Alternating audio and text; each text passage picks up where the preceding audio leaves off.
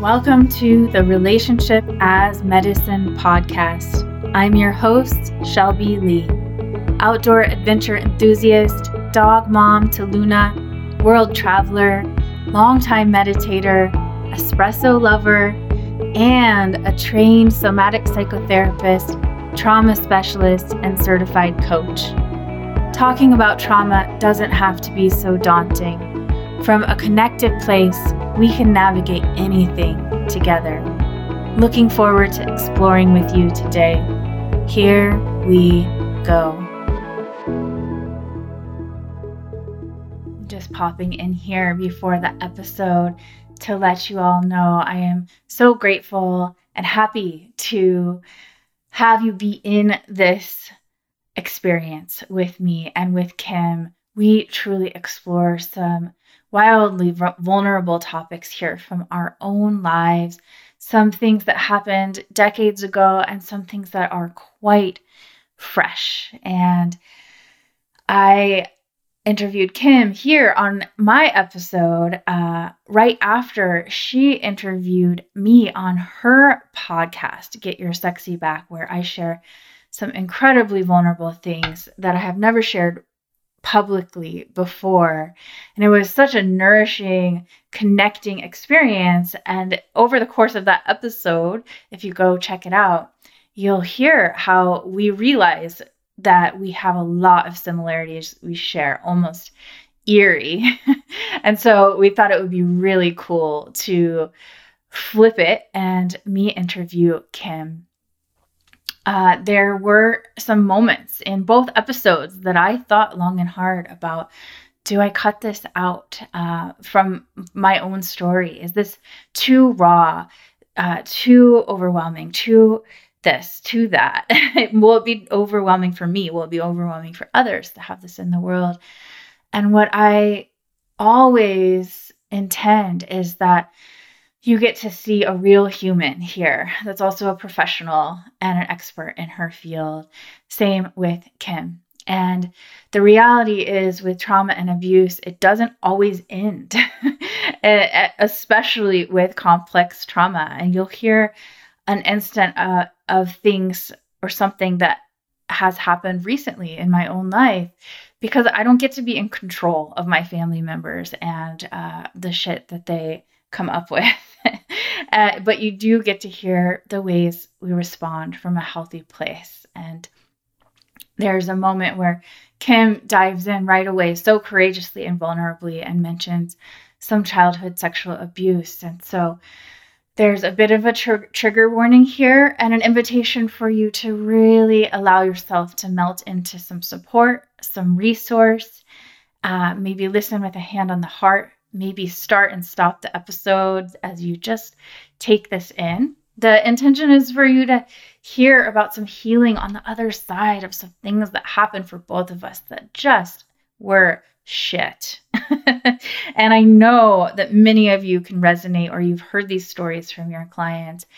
And my hope is that you leave feeling inspired and open to the possibility of healing in its many forms for you and for those you work with.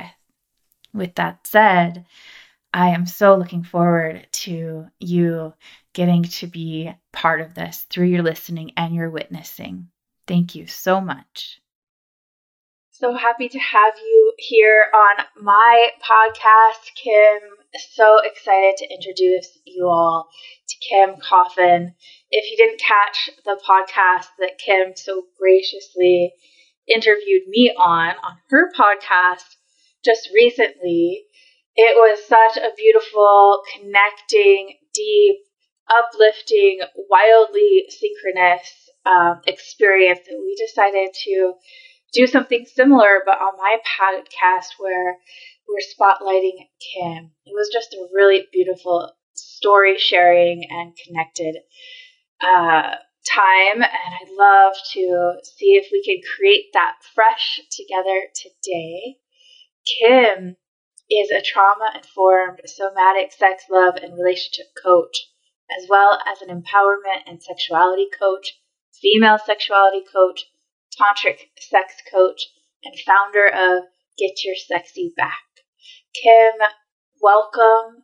Let us know where you are in the world and any more you want to tell us about what you're up to in the world. Thank you so much. I really, really appreciate that intro. Where am I in the world? I am in Ontario, Canada, about 45 minutes west of Toronto. Wow. So you're close but far.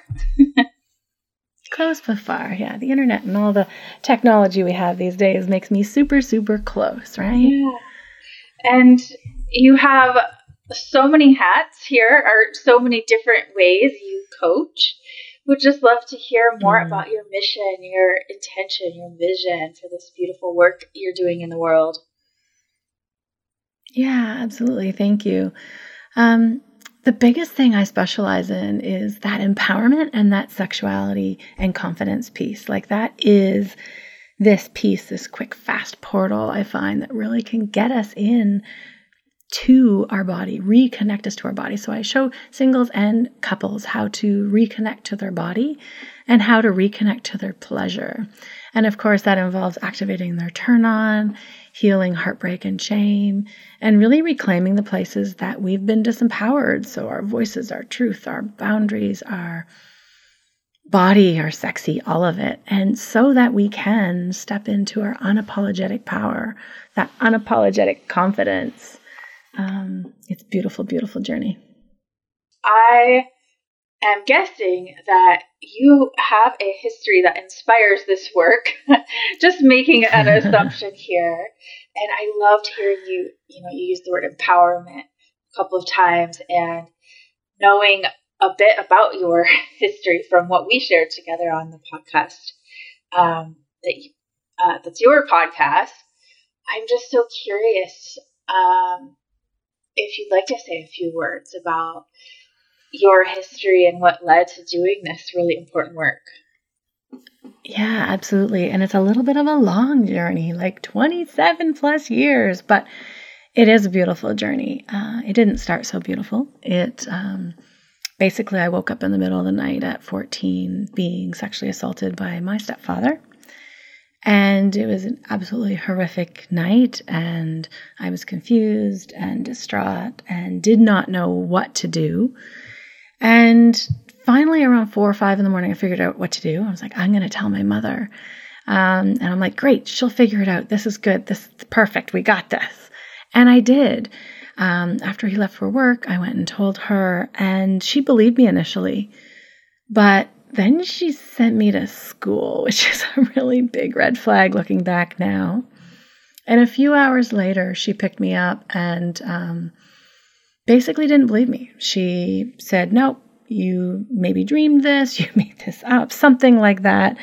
And that was the biggest betrayal. That was the hardest part. I definitely, had some work to do to reclaim my body and my sovereignty after being assaulted that way. But the biggest betrayal was my mother. So as we moved into my 20s and 30s, I got out of the house very, very quickly, as fast as I could, 18 when I went to university, and I never came back, essentially. But as I moved into my later 20s and 30s, I really ended up very burnt out, very stressed out, numb, disconnected, really caught in this cycle of overgiving, doubting myself, people pleasing, and feeling like I didn't fit in. And always saying yes, there's the part of the people pleasing, right? Even if I didn't have it in me. And I found myself not speaking my truth. It took I didn't know it at the time. It took till later to go, ooh, I was not speaking my truth. I was playing this role of the good girl, the good daughter, the good wife, the good mom, and always trying to show up that way. But what that led into was exhaustion and frustration and anger and frequently feeling rushed on the go, stuck in my head. And I always wondered why I couldn't do what everybody else seemed to be doing. And then this was, of course, followed by a lot of guilt for not being grateful for what I already had, which was a ton, right? And then as it leaded into 2013, I started to have this deep, deep intuitive feeling and hit and just kind of secretly creeping up on me going that there is another way. And I slowly started to reclaim my boundaries and my space and Yet I was still really wobbling, really wobbling. I was still unsure if I was on the right path. I broke my ankle that summer as well, and it was a big, huge slow down message, like big, huge slow down message. So I started to listen, but it was still a few more years of definitely wobbling, and that was frustrating. And yet it also built up to a beautiful 2017 where I really, really started reclaiming myself full out. I started working with world-renowned teachers like Mama Gina and Layla Martin, Sheila Kelly, Bernadette Pleasant, a whole pile of amazing, amazing, beautiful teachers. And I started my healing and I started my reclamation journey. And from there, I learned how to come back home into my body, learn how to really listen and how to trust and create safety within my body and be able to hold myself, which was so, so powerful. And, you know, basically what I've learned, like, this is not just my story. I know that so many other humans out there have the same or very similar stories like you. We've talked a lot. And I know that it leads to so much disconnection in our bodies and so much pain. And there is another way. There is another way to come back home and to release this generational fear and shame and trauma. And I also know that my mother was really just afraid, like really, truly afraid. She still is, and I know that. And like so many others of us, we are also that afraid to really step into our full, unapologetic power. And this is what's made me even more determined to change this narrative, to really reconnect to our bodies and to heal and to reclaim the places in our bodies, in our sexuality, and our boundaries, and our truth, and our voice, and our sexy, and just being in our unshakable power. Yeah. If you're up for it, I would love to take just a big full breath together as we're Absolutely. all just processing this incredible journey you just shared. Let's do it.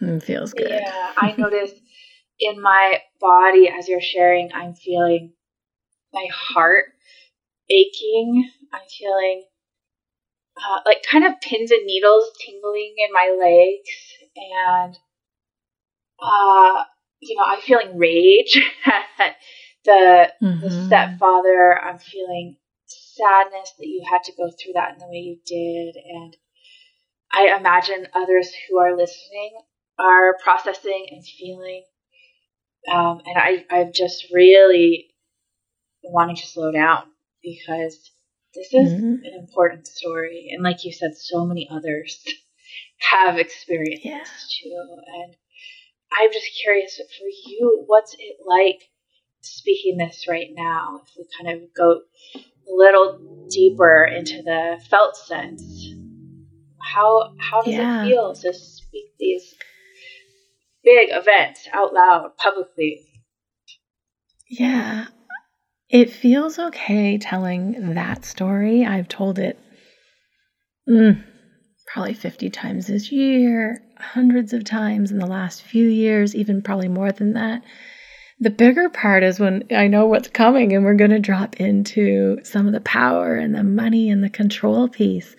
And that piece we've only shared once, or I've only shared once, which was with you on my podcast a few weeks ago. So I can feel like there's a little pressure behind my eyes, and it's my left eye now, not my right eye. I can definitely feel like this grief for definitely that young girl. Yeah. I can too. Something that you mentioned that really struck me was you said the biggest betrayal I've ever experienced is from my mother. And I got full body goosebumps. I resonate so much. You know, I've experienced a lot of trauma in different forms. From my dad in my early years, leaving me to addiction, to later committing suicide, my stepfather terrorizing me. But somehow my mother feels like the biggest betrayal out of all of them, for not believing me, not being there, not validating me, not holding me, not hearing me, and continuing to pretend like nothing happened, or not much happened, or it wasn't enough to care still. You know? And so I really felt that in my own version of what happened when you said that.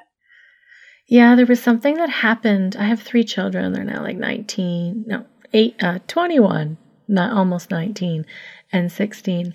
And the girl is the youngest. And when she was born in 2006, something like clicked and changed in me. It was like this, I would have gone to the ends of the earth for my children, especially my daughter. There was a different piece of mom and daughter, and maybe that was because of my history, that all of a sudden I just didn't get. I did not get how a mother could betray a child like that. Yeah, I still don't. And I'm not a mother. And it's really hard for me to wrap my heart around. And what you said, that she was in fear. Yeah, I know that too. Yeah, and I'm like, that's what we're left with. We're left with having to imagine and almost caretake them, because they weren't able to caretake us, whether it's emotionally, energetically, from a distance, or in person. And it just feels heavy to me. Mm-hmm. Yeah, with all of my work and healing work and trauma work and embodiment work, I can see the pattern now. Like, I can see how disconnected she is, and also how this money and power that we've kind of touched on briefly is still controlling her. And I can see that, right? I've got distance now. I didn't decide when I confronted them in early 2017. I didn't decide to cut off my mother. I actually thought I was still going to stay in relationship with her. It was her who decided to cut me off because of it. And my children, which blew me away again. She got a long text about that. You want to cut me off? Cool. But your grandchildren? Like, what are you doing? What are you doing? But within 6, 7, 8 months of doing deep, deep work, I really do see that distance was healthy, and it is better for me. There was a lot of narcissism in there. There was a lot of control, a whole pile of things, gaslighting, you name it, right? So to step away and gain that clarity, it actually is a much better thing to be in more distance. And I can see now how afraid she was. I can still see how afraid she still is. And many, many humans on this planet are. Mm-hmm. Yeah. I want to talk about these things, the power, the money, control. And before that, I wanted to have a little laugh about, you said you broke your ankle right after that happened. at 14, is that right? No, so I broke my ankle in 2013, just as I was starting to have a little wake up moment that something isn't right here. Something needs to change. Okay. I broke my ankle right after all of this started when I was 13. And I just was like, another synchronicity. This is amazing. Wow. And you said, you mentioned how wobbly you felt. And I was like, that's such a perfect word for what started happening as all of for me, the terrorizing started happening. It's just so wobbly. I went to an Episcopal middle school, and I was already smoking cigarettes, probably a half a pack a day by that point when I was 13, and ran out into the woods to smoke a cigarette, broke my ankle, tripping over a log, and crawled back and put myself at the bottom of the chapel stairs. Oh my gosh. And I mean, I laugh, but it's like, okay, at 13, what kid is doing this stuff? I know a lot are, but it's just really unfortunate that the wobbles had to start, Yeah. And I also know that that is what has led me to my journey and to be able to help others reclaim themselves again. Like I can see how this was all my path. Do you know what I mean? You are a better person than I am. I hear people say that all the time, and I wouldn't wish what I experienced on anyone. And I'm not, I love that I get to help people, but I'm not a believer in like everything happens for a reason. I think it was just shitty. It is shitty. It definitely is shitty. And yeah, it's also, I wouldn't be as strong as I am. I wouldn't be as determined as I am. I wouldn't be so many things. Like the little voices of truth coming through from even younger than that. I have a little bit of backstory even before that wasn't so yummy. Because my mom left at 5. And she left my sister and I, who were like, I was just 5. My sister was about 2.5.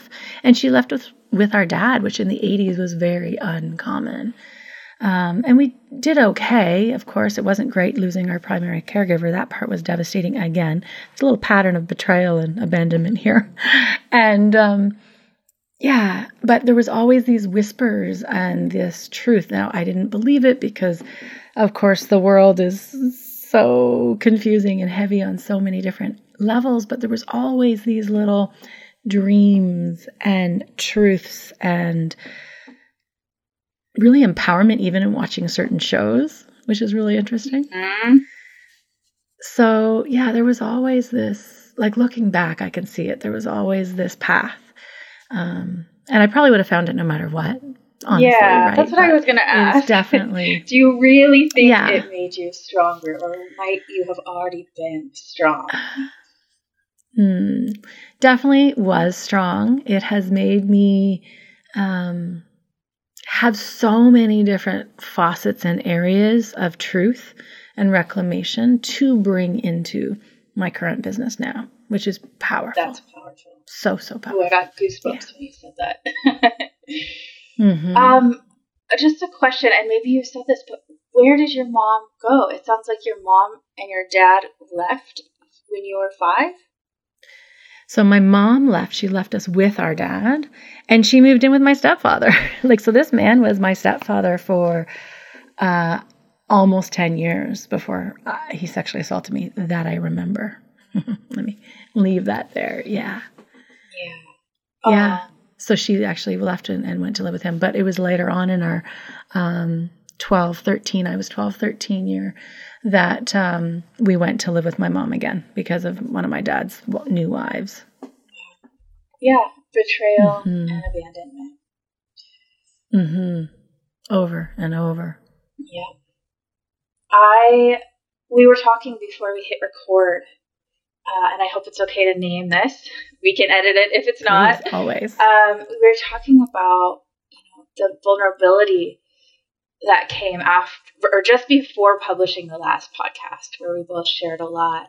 Yeah. And you mentioned the repercussions or the potential repercussions of sharing in these ways and what comes up for you. I'm curious, before we jump into the power, the money, the control, if you could say a piece about that. Yeah, it's not my story of sexual assault or betrayal from my mom that feels vulnerable. It used to, I guarantee, like way back when, 4 or 5 years ago, it felt very vulnerable.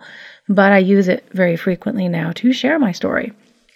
It is the vulnerability of going into sharing about the power, the control, and the money that my stepfather and my mother and my brother are all kind of linked into. And I was at one point too, totally. That feels a little, there's a repercussion, vulnerability hangover in there, right? Of, am I going to get in trouble? Even now, and not in trouble like a child, in trouble like, am I going to be taken to court? Or could something else happen?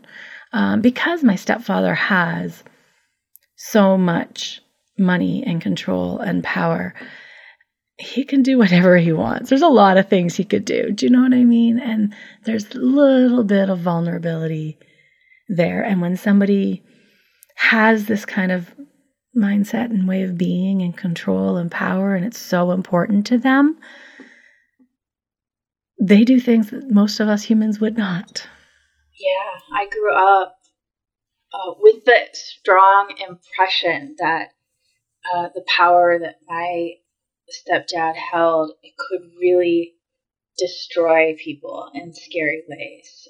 And I mean, with the threats that I received, I was sure that that could happen to me too, if I wasn't a good girl, if I didn't come out of my room with a happy face on. And I really understand in my own way, and it's actually really fresh for me. I kind of shuddered hearing you say that power is so incessant in this way. And I recently shared the biggest truth that I never shared with my sister, who's 13 years younger than me. And I always just wanted her to have a dad because I didn't get one. And they always had, somehow ironically, a really good relationship because he didn't do to her what he did to me. And I finally told her what happened and the threats that came with him. And I lost her in that process. That was one repercussion. And one reason why I hadn't for 28 years, because I knew I probably would, because she is his ally, right? And has been programmed by him and my mom that I'm the difficult one. I'm the one that tells stories to get attention, and that all of this stuff has been blown out of proportion, and it's me. I'm sure they tell themselves all sort of stories about what kind of personality disorders I might have. You know, the fear in your voice and it being so real and recent, I didn't realize it was that recent and that it affected you that way. But it also makes me feel a little bit better that I'm not alone nor crazy. No, I mean, not crazy. And I think a piece here might be, I don't know, the money piece, right? With money comes a lot of power sometimes. And the levels of power I saw getting thrown around were just things you just see in movies, right? And it's so much, and so it really comes with a lot of weight. Yeah, and being in it, like in it, I didn't see it. It was later when it was reflected back to me when I'd, share stories about my life to a therapist or a counselor or a friend, and they'd be like, "Pardon?" And I was like, "What?" I was like, "That's so different than everybody else's lives." And I'm sure you had, we know that it's not right, but we also think that it's happening to so many others, or it's not so different for so many others. A little bit of confusion in there, right? I think that was exactly it, was seeing the people's looks, like therapist after therapist after therapist, looking at me and being like, "Hold on a second, what did you just say? That happened?" Yeah. Like they just looked so unbelievable that I was saying it as though like, "Oh yeah, this little thing, I know other people have it worse, but it comes up, so I wanted to share it." And they're just like stunned yes. again and again and again. I'm so grateful for that. Yeah, it's not really a big deal. It's just, I'm good with that. Like, yes. I would think the same and say the same. And I also want to add into this episode, we have so many synchronicities here. Like, you have a sister is she 13 years younger than you? And I have a brother who's 13 years exactly younger than me, who is the same child of the stepfather and mother, right? So the synchronicities here, and I lost him a couple years ago too, initially when I confronted my mother. and stepfather, my brother actually panicked. He freaked out, and he was talking to me still. And he was like, "So what does that make me?" And he was like really, really hit at his core. And he started to process this. And then within a few weeks, he switched to, "No, my dad says it didn't happen. It didn't happen." So I saw both sides from him, and he's held that it didn't happen. And then about a year later, when I told him that the betrayal of my mom, our mom, we share the same mom, was greater than what his father had done, he said, "Now I know I don't believe you. There's no way that could be worse." So I lost him as well. He hasn't talked to me for a few years now. I often think about, with this kind of trauma, some of us have just had to get used to losing people, like a lot, over time, constantly. And it's become something that I'm just used to. Now, I used to grieve constantly and just be like, "Oh, it's me. What's wrong with me? Why can't I be this or that?" And now I'm like, this is just part of this betrayal and abandonment cycle.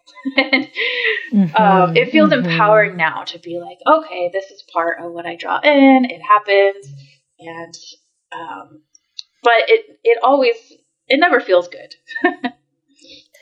It doesn't feel good, for sure. I also was deep, deep, deep in a huge supportive community with School of Womenly Arts. We were going through mastery when this happened. I think we were between 1 and 2 mastery.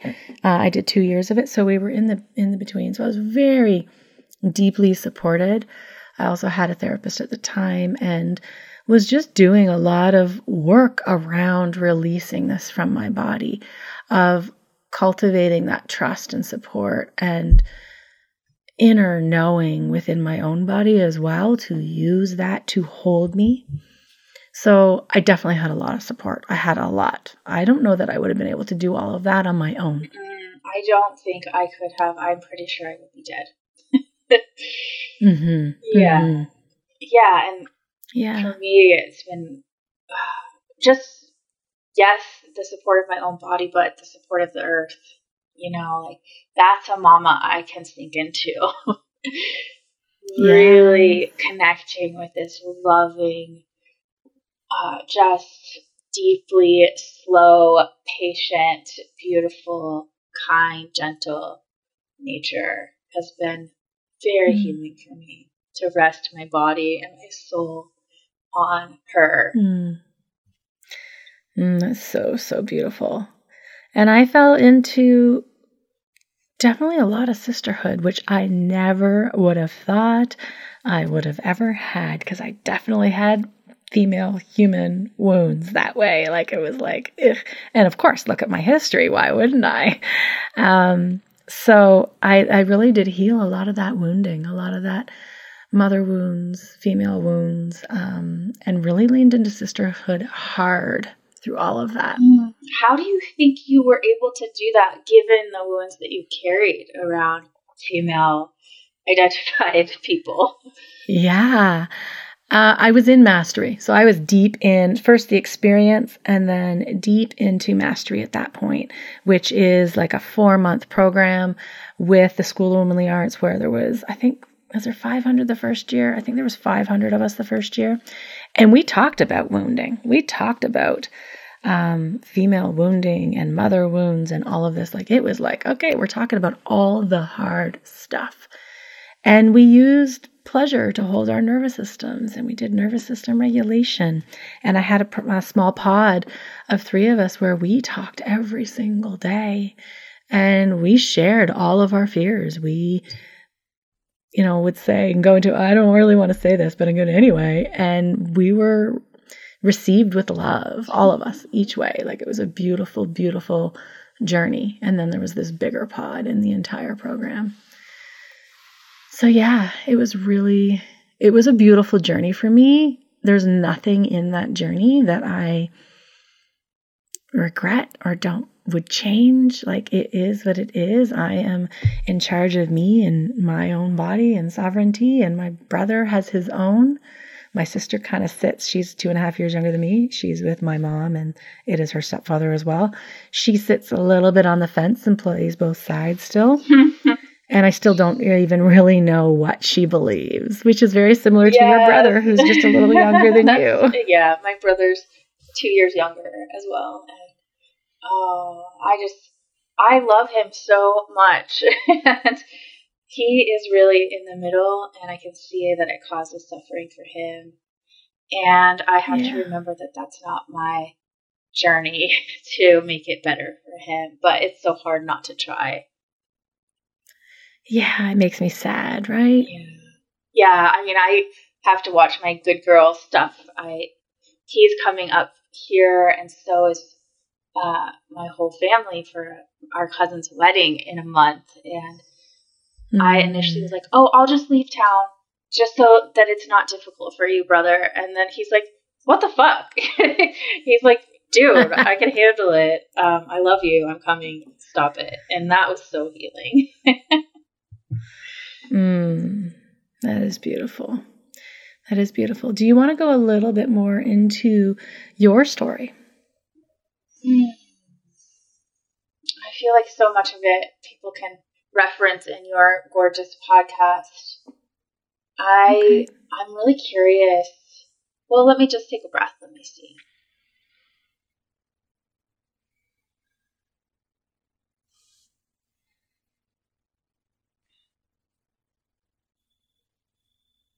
I think I'm equally curious about, hearing more from you about the power, money, and control and what's present for you around that. And then I've been thinking so much lately about this thing that happens when we do become empowered and we speak our truths and we set our boundaries and we're healing, and I have to manage this, it's kind of like it's just a little gut-wrenching of how I imagine people perceive me. All the stories people are telling themselves about me, and I would love to explore that more in depth at another time, but I just have to imagine you experience that as well. The caring what other people think and what they might be thinking about me? Especially family members and friends of them, and everyone that hears how they might be talking about me. It's a lot. I definitely used to feel that. I don't anymore. That is part of the empowerment piece. There's a part of reconnecting to body, to pussy, to womb, to this deep, deep inner knowing and power that has cultivated such a deep, epic trust in me and my body that no matter what, I got this, and whatever they're thinking, it really is none of my business. And I've also had many people reach out. So I've had my parents, like I call them my parents still, don't know why, but my mother and stepfathers. I grew up at the cottage in Muskoka all through the summers and every single weekend. And numerous people from the lake who are my parents' friends follow me. Numerous people message me. Numerous people hop on calls with me. I even have, family of my stepfather who is not my family by blood. A handful of them, all reach out to me, follow me, talk to me, want to know what's going on. And it really has erased any of that. I don't care if anybody's thinking one way or another. I truly, truly don't. I know my truth, and I know what happened there, and it truly doesn't bother me anymore. Ooh, I felt my body expand when you said that, and I feel that way too. It's taken me so many years to have the courage to get there and the tools and the support. And I have so many clients that get stuck there, and I just sit with them in it, and I just feel so much grief because I know it's a crux of the healing. And I don't hear people talking about that much. Like, set boundaries, it'll be empowering. But there is a part of that healing that can be really vulnerable and really tender, especially growing up with narcissism in the family. It's like we would do anything to manage our images, right? And how people perceive us. Absolutely. Absolutely. And I grew up with all of that. But I really am totally connected to me and my truth and my purpose. And like, it's like, yeah, if you want to live your life that way, go ahead. But I'm like on a path, total path. The train has like left the station. Yeah. Me too, in that way. I spent the first 40 years of my life in that, and I refuse to spend the next 40 years doing that. It is time. And mine was 40. Was yours 40 too? Yeah. Mine was 40 also. Yeah, no, I was like, all right, it's time. I am going to be just in my power, living it up. I can't spend any more energy caring what people think and being so taken out by it. It's like, I'm actually pretty cool. I believe myself. Everyone around me does. And like you said, some people from those circles have reached out. I mean, I even remember people at the parties that my parents would throw and take me aside and really sit me down and be like, how are you really? I see what's happening. You know, if you want to come and have some mom time at my house, I'll make you a cup of tea. You know, things like that all through my childhood and adulthood. So that feels really affirming. Yeah. Really affirming. Yeah. My uncle, who's also on the same lake at the cottage, which is my mom's sister's husband, is the first person who reached out to me when I shared my Me Too on Facebook really, really fast, like 3 days after it all happened. And I was like, did it, and then hid my phone away. I didn't want to see it. And he is a retired now, but was the chief of the Toronto airport. Like he was superintendent of the airport, superintendent of Peel region, which is just west slightly of Toronto, a very big region in there. And he's been a policeman all his life. And he's the one who first reached out to me when I posted it. And he was like, this is not okay. Who was it? And I told him, and he was not surprised. And yet he's friends with the man. And he was really, really amazing. I really thought I was going to be in trouble. I was expecting to be yelled at, right? And he wasn't. He was like, it's never too late to speak up. You can still take it to the police if you want to. We don't have a statute of limitations in Canada like you guys do in some states. I'm not sure of all of them. And we've talked about it at length. And at the same time, we've decided not to. Because of the money, we're going to come back to money and power again. Because of the money and power that my stepfather has, he said, this is from a police officer, he said he will hire the biggest and the best lawyers and they will tear you through the mud. And it will destroy your relationship with your husband and your children. He goes, it's not worth it unless somebody else also comes forward. Yeah. And I'm okay with that. I'm okay with that. Yeah. Right. It's what is going to be the most loving thing for you at this point. More stress, more intensity, more trauma, more violence, or you doing this, which... Yeah. And I think that helped me, of course, having that family support on that side. And right after he said something, I was like, okay, I'm calling the rest of my dad's family, my aunts and my uncles. Like I called everyone, even my dad.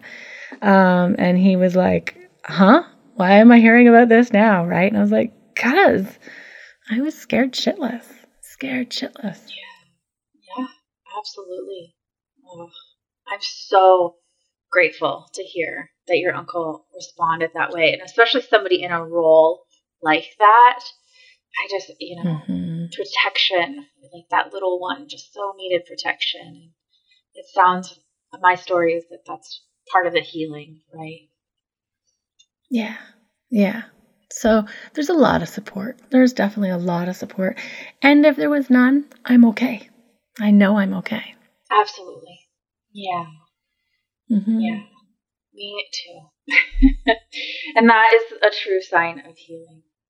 Yeah. But it's not easy. It's not easy to come by that. So many people are like, who can say that, like, you're safe now, you're okay now. And it takes the nervous system some time to really register that after being in such a fright, right? Absolutely. Because your body doesn't think it's safe, even if you might be physically safe. It takes a long time. Yeah. And or deep work. Yeah. It sounds like you told your mom that one time and then years later did that again. And my process was, and you did that with many people, my process was kind of a slow leaking out of the trauma, and it's so true that the body carries it. Every time I would share a detail or have a memory or realize how big what happened, how big it was, I re-experience it every time I was trying to let the truth out. And it took so many years to show my body like that thing that happened isn't happening now. And it can be quite a process. Absolutely. Like I saw it show up in my births of all 3 children. I saw it show up in nursing. I kept getting mastitis on my left breast, which is like the breast that I was assaulted originally on. So many patterns in my body years later where it was holding the trauma and the stress and the tension. So our bodies are brilliant. They're absolutely brilliant. They want to heal and they will hold on to it until we're ready to. Yeah, they're so wise. They're telling us so much all the time of how they need care, what's happening. Yeah. Well, we're coming up towards the end of this particular conversation. And is there anything here in this moment that wants to be expressed or spoken? Yeah, there's something still around that money and power that I just really want to say to anyone who's listening, and if it's still holding them back as well, that don't let it at the expense of your own health, at the expense of your own body. It is there to try and control you, and it's there to literally keep you in place, make sure you're quiet and you don't say anything, and you're stronger than that. Yeah. We can be stronger than that together, too. It's like, it really takes a community to lean into. Yeah. Thank you so much for your willingness to share despite all of this that must feel so vulnerable, and your courage, and especially all of the healing you've stepped into and now how you're supporting others. I'm wondering, can you share with us how you are supporting others and how they can find you if they want to connect? Absolutely. Thank you. I definitely have my private coaching. I support singles and couples in private coaching. And honestly, just hop on a free call if you want to talk. I'm happy to connect and talk and see if that feels aligned, if you want some support in doing this inner healing work and reconnecting to your body. And then I also have this beautiful membership that I started a few months ago, where it's a beautiful way for people to start dipping their toe into reclaiming their body, coming home to their truth, dipping their toe into sacred sexuality or sensuality. I call it sensuality online or sacred pleasure online, because it's just a little safer for Facebook, And it's, just reconnecting to who you are. So it's a beautiful, beautiful membership with tons of content. You can hop on free calls and receive free coaching in there. I don't know why I'm using the word free, but you get what I'm saying. Like, there's tons of bonuses in this container. It is a paid membership program. It is $64 a month for that.